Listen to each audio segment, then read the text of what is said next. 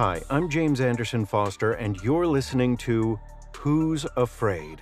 A weekly podcast of awesome serialized horror fiction written by amazing authors, performed for you by professional narrators, and brought to you by SerialAudio.com. It's totally binge-worthy.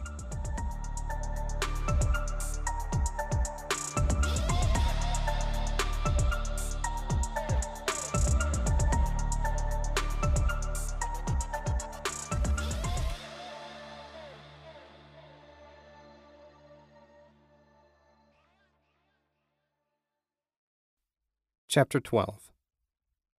"I think I see it," Ted said, breaking their silence. The harsh cry of a night bird echoed over the tops of the trees. "We're really going up there?" Susan asked. "Of course. Why the hell did we come all this way if we're just going to turn around?" He grabbed her hand and kissed it playfully. "Come on." "Let's just wait here for a second," she said. "Let me catch my breath." "Are you okay?" Ted asked, concerned. "You look pale." "I'm okay," she lied. "Just tired." "I know. It's been a long night." "A long night? It's been an eternity of long nights." Ted looked at the winding road leading up to the resort and sighed. It was sometimes tricky navigating that road in the car, but walking was going to be a nightmare. Nearly a mile of hairpin turns on a steady incline to the parking lot. It looked strange in the near-perfect darkness. The overhead lamps had gone out, and the usual smell of wood fires was oddly absent. "Something's wrong," Susan muttered. "The storm must have knocked the power out," Ted replied. "No, that's not it." "Susie, are you sure you're okay? Your hand is shaking." "Yes. No. I don't know. I don't like it here. It feels wrong." "It's just the resort, babe. What's gotten you so skittish?" Susan struggled with the idea of trying to get through to him, make him remember what had happened, but she didn't see a point. It would just make her seem even crazier. She still smelled the ash from Julie's body clinging to her skin, but Ted was oblivious. Lost. "I don't know. I'm sure it's nothing." "If you want to wait here, I can go alone. Make a few calls. I'm sure the resort security won't mind coming down to pick you up." "And wait here in the dark all alone? Are you crazy? This dark is different. It's a darker dark." Ted was concerned by his wife's behavior. Too many hours on the road had apparently worn her nerves down to a nub. He'd seen her this way before, and it never ended well. They couldn't stand in the road all night and wait for someone to save them.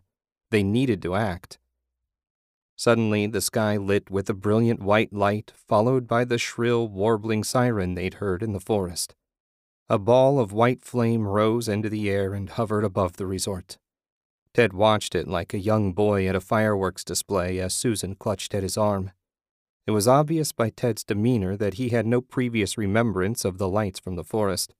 Susan remembered all too well and still had no explanation for their seemingly random appearance. In the distance, a chorus of dogs howled into the night. "See, baby? Someone's up there," he smiled. Susan tried wearing a brief smile, but it died on her lips. The ball of light flickered and vanished. The phenomenon was not repeated. "That was weird," Ted mumbled. "What do you think that was?" Susan shrugged, refusing to answer. "Let's go find out, huh?" "If that's what you want."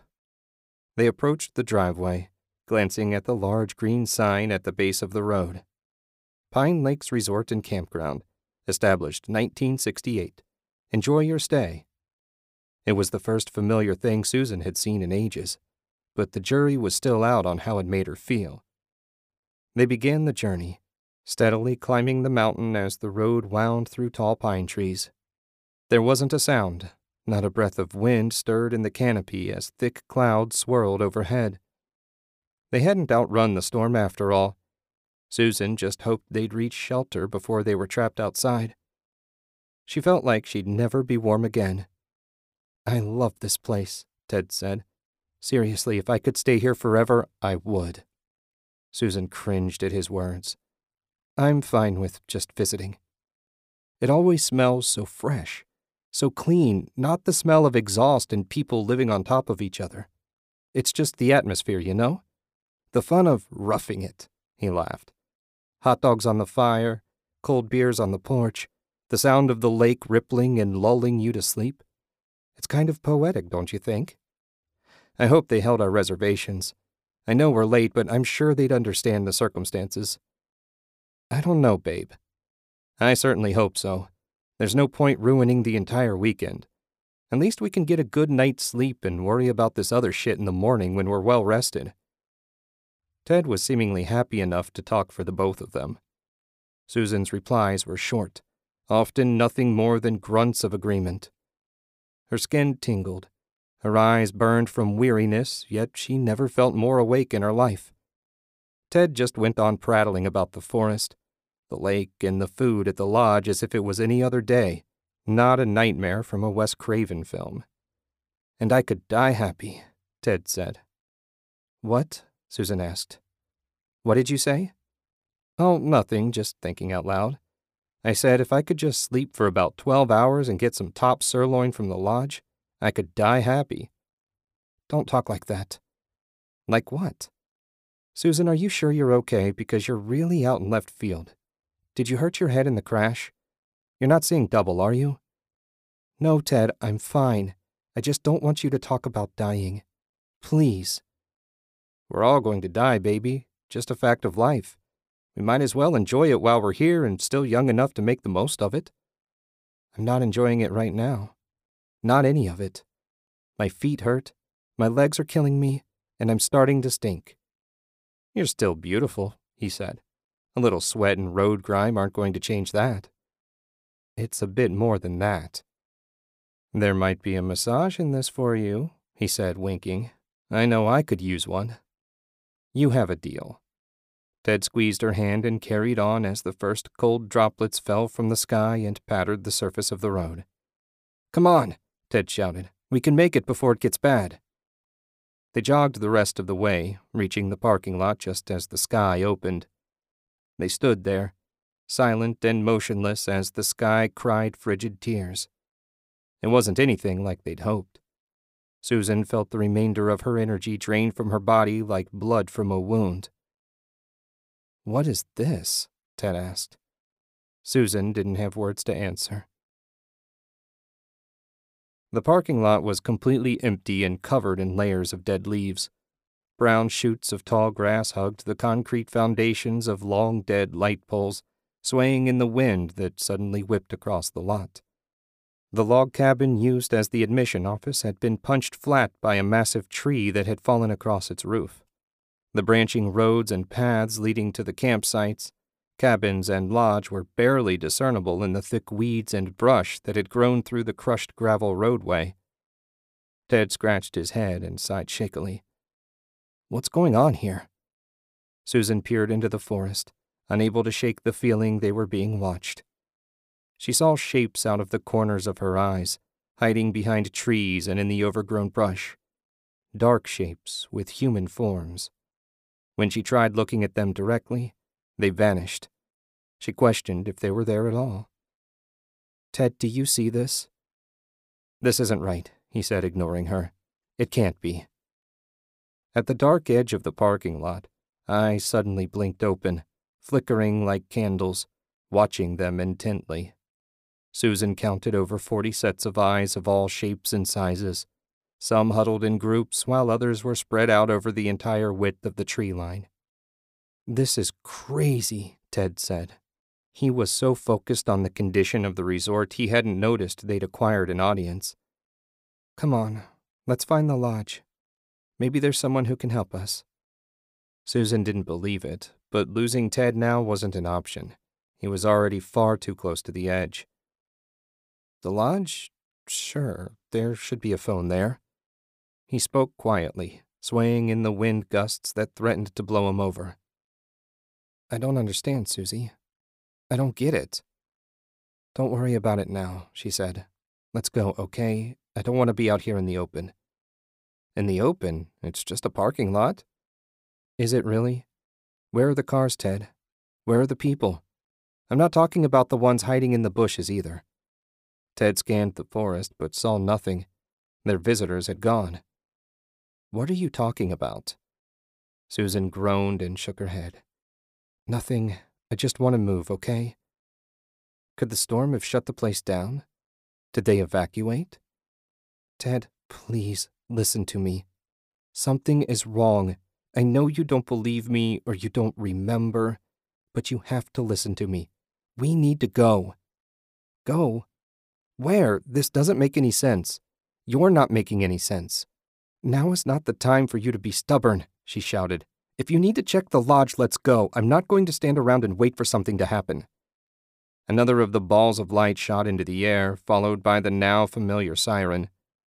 The pale, white light illuminated other buildings that lie hidden behind the thick growth. The overall sense of rot and ruin was only solidified. Pained cries echoed from the forest. Screams, howls, whispered mutterings. The ball of light faded and slipped beneath the tops of the trees, sizzling and crackling with dying energy. "There!" Ted shouted. "There's someone else here." He took off running, leaving Susan to struggle behind. An overgrown path led deeper into the campground.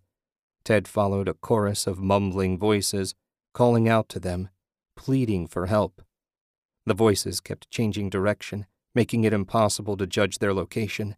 But still Ted continued on, tripping over rocks and tearing his skin open on low-hanging branches. "Ted, please," Susan shouted. "Wait for me. Don't leave me behind." "Susan, come on, they're here. Somewhere. I can hear them. Stay away from them. Don't go near them, please. Come on, they're just ahead. They're right over the hill." Susan didn't realize she'd been crying until her vision blurred and doubled. She felt them closing in around her, whispering what sounded like warnings.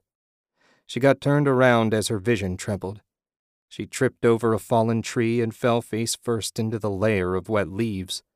The bushes reached out and grabbed her clothing like clutching fingers, and no matter how hard she struggled, she only became more confined. In the darkness, hands reached for her, brushing her clothing and the feverish skin of her face. They grabbed her, pulling her deeper into the shadows. Somewhere ahead, Ted called out to her frantically, but she couldn't find the breath to respond. A freezing cold hand covered her mouth as she was tugged further and further away from the path. Bright lights exploded overhead, a supernatural fireworks display. Susan couldn't help but stare into the night sky as one after another the balls of light bellowed their shrill song. The cacophonous swirl of sirens mixed with the light. Raspy mutterings of her captors lulled her into a pleasant darkness. Her eyes fluttered and closed as the night claimed her. She thought of Ted, then nothing. Ted rushed to the top of the hill, flailing wildly to keep his balance. He fell to his knees and caught his first glimpse of the resort laid out below. The voices stopped, plunging the circle of cabins into silence. "Where the hell did you go?" he wailed. "I know you're here. Why are you hiding from me?" Someone laughed nearby, a deep, throaty chuckle that was carried away on the wind. Panting, he got to his feet and descended the small hill. Blackened fire pits dotted the overgrowth, cold and dead.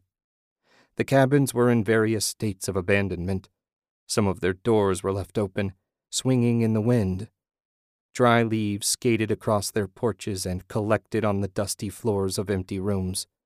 Not a soul moved. "Susan!" Ted screamed. "Susan, where are you?"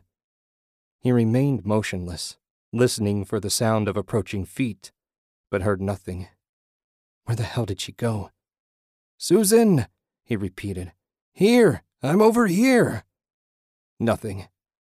Ted called for her over and over again, his voice growing raspy and harsh. "She was right behind me," he said aloud.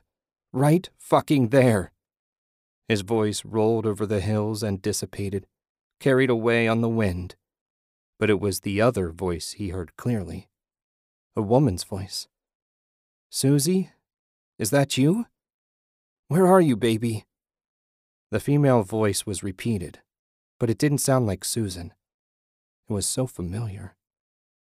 "Who is that?" he called. "Where are you?" "Come closer," it beckoned. "Where? Susan? Who is that?" "Closer." "I need to find my wife," he cried. "Where's Susan? Susan!" he wailed. He stood in the circle of darkened cabins and felt the world spinning around him.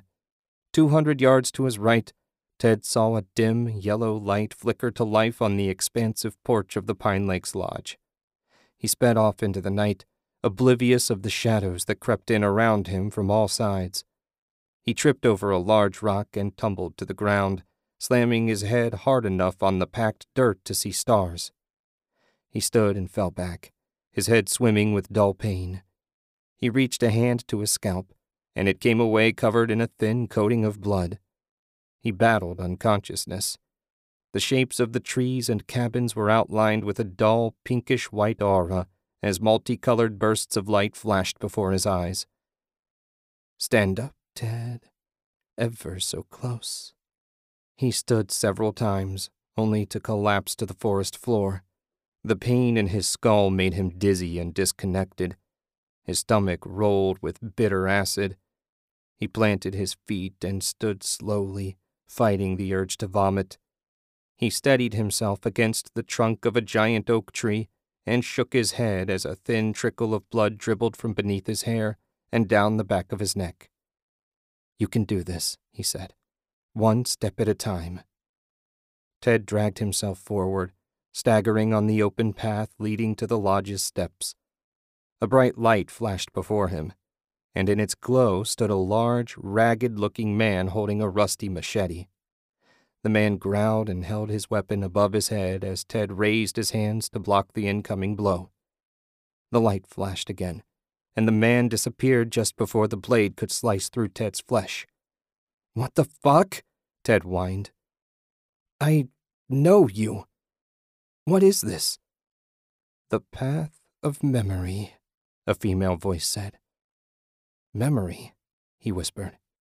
"Memory of what?" "Everything. How you got here." In another flash of light, a pale, gangly creature with unseeing eyes shambled toward him from the dark. It screamed with rage, bounding toward him in a blur, a vision seen through a cloudy pane of glass. "The sewer," Ted whispered as the creature vanished. "Oh my God. Jack. The town. Emma. It was all real." "All real, Ted." A naked woman stood along the path, smiling sadly. "Julie? I remember.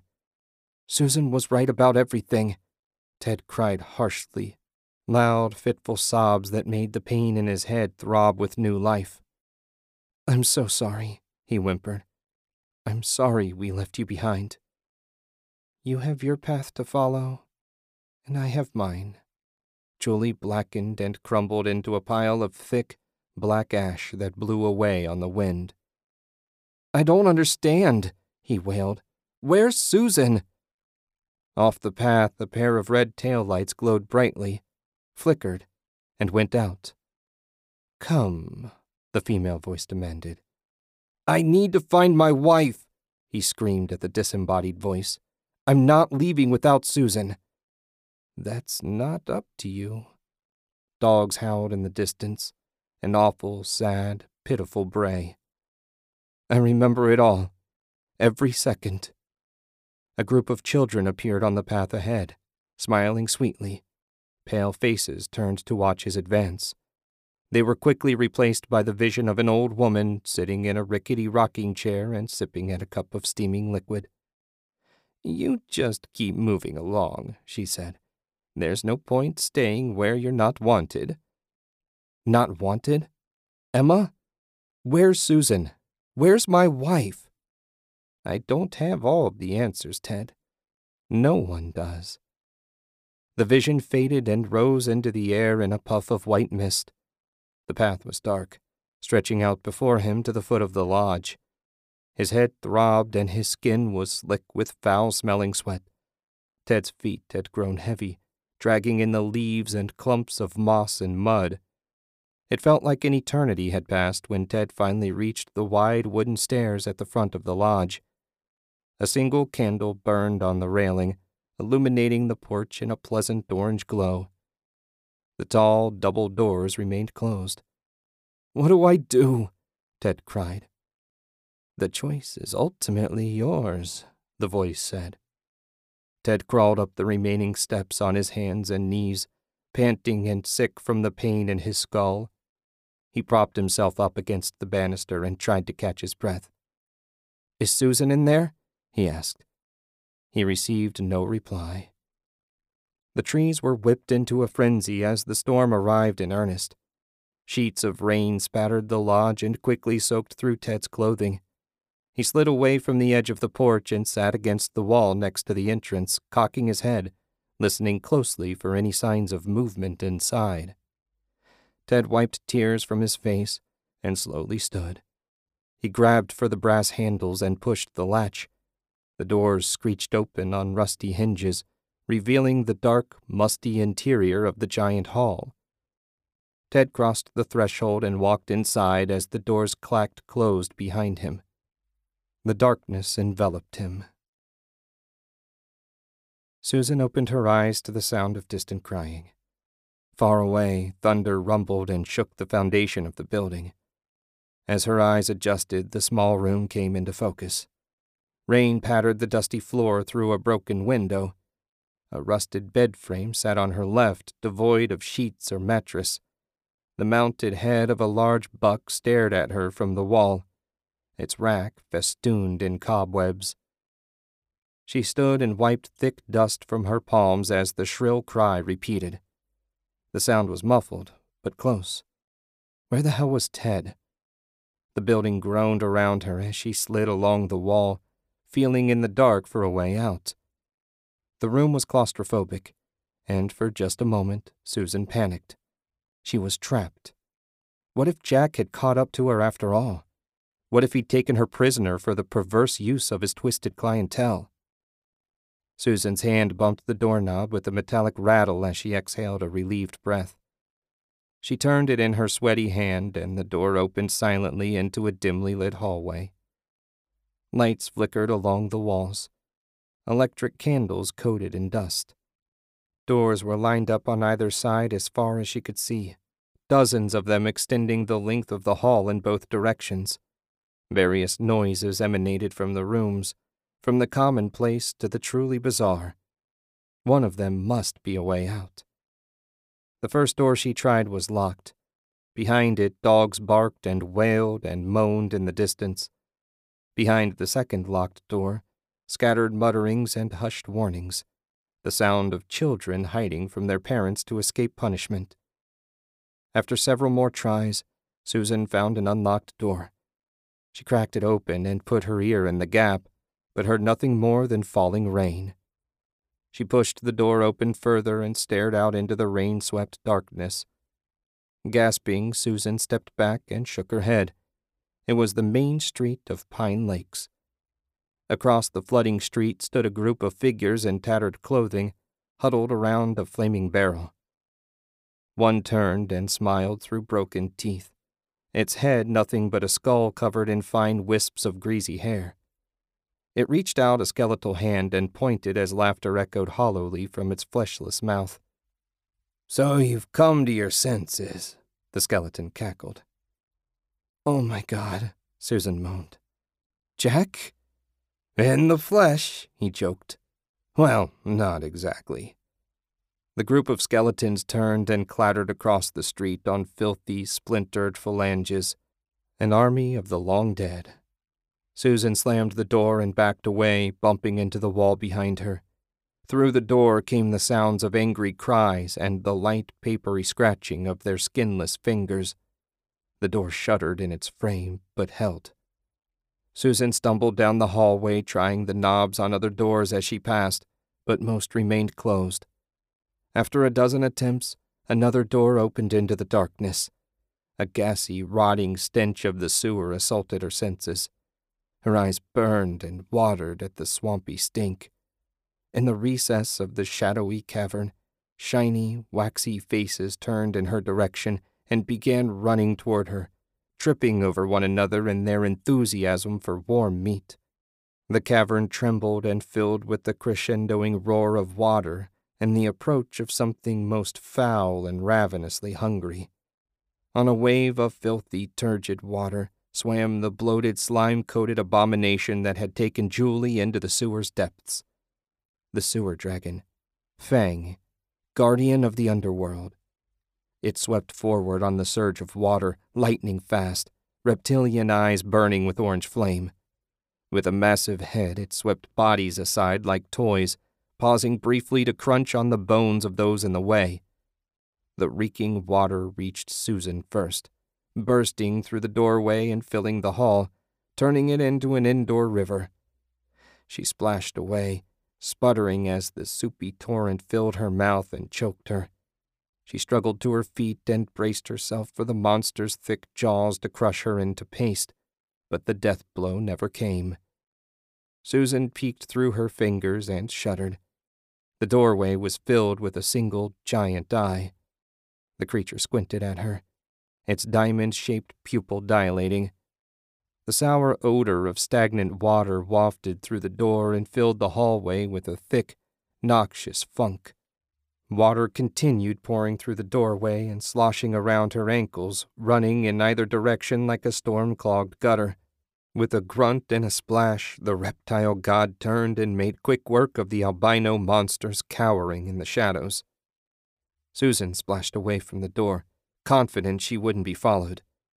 Whatever this place was, it seemed these doors were one-way glimpses into the other. Now, if she could only find a way out of here before the hall flooded.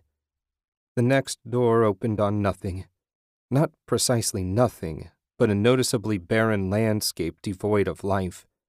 A red sky swirled over rocky fields. A black ocean of oily water lapped at a broken coastline as lightning forked across the alien sky.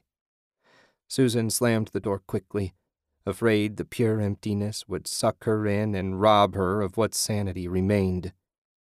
Susan sloshed down the hall, checking doors quickly, afraid of what she'd find waiting behind them. The rank water had risen to her calves. Behind the next working door was the interior of Emma's cabin. Pleasant heat drifted into the hall and warmed her skin. The spicy aroma of the woman's tea was a welcome one compared to the water's cold, bitter tang.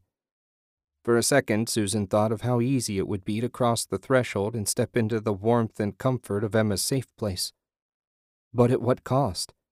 How would Ted ever find her if she escaped into one of these rooms, into the places beyond? She held out hope that there was still a chance they'd be reunited. This could not be the end. The hallway creaked and groaned and twisted, canting beneath her feet like the deck of a sinking ship. The lights behind her sputtered, one by one, and went dark. There was no going back. If there was any way out of here, it was ahead. The Hall of Choices carried on.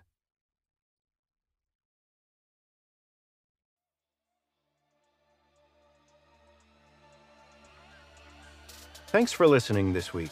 We hope you've enjoyed this episode of Who's Afraid as much as we enjoy bringing it to you. Remember to come back next week or subscribe at serialaudio.com so you never miss a new episode. You can learn more about this podcast and other serialized fiction shows by visiting our website at serialaudio.com. That's all one word, serialaudio.com, where you can subscribe to this and our other shows via RSS, iTunes, Stitcher, Spotify, and all your favorite podcast players. While you're at it, if you're enjoying this podcast, we'd love it if you'd share it with your friends. Even better, if you have a few spare seconds, leave a review on iTunes. To help support this show, sign up as a patron at patreon.com/serialaudio. You'll get early access to episodes ad-free and special bonuses like behind-the-scenes author and narrator interviews. Thank you again from all of us at serialaudio.com. It's totally binge-worthy.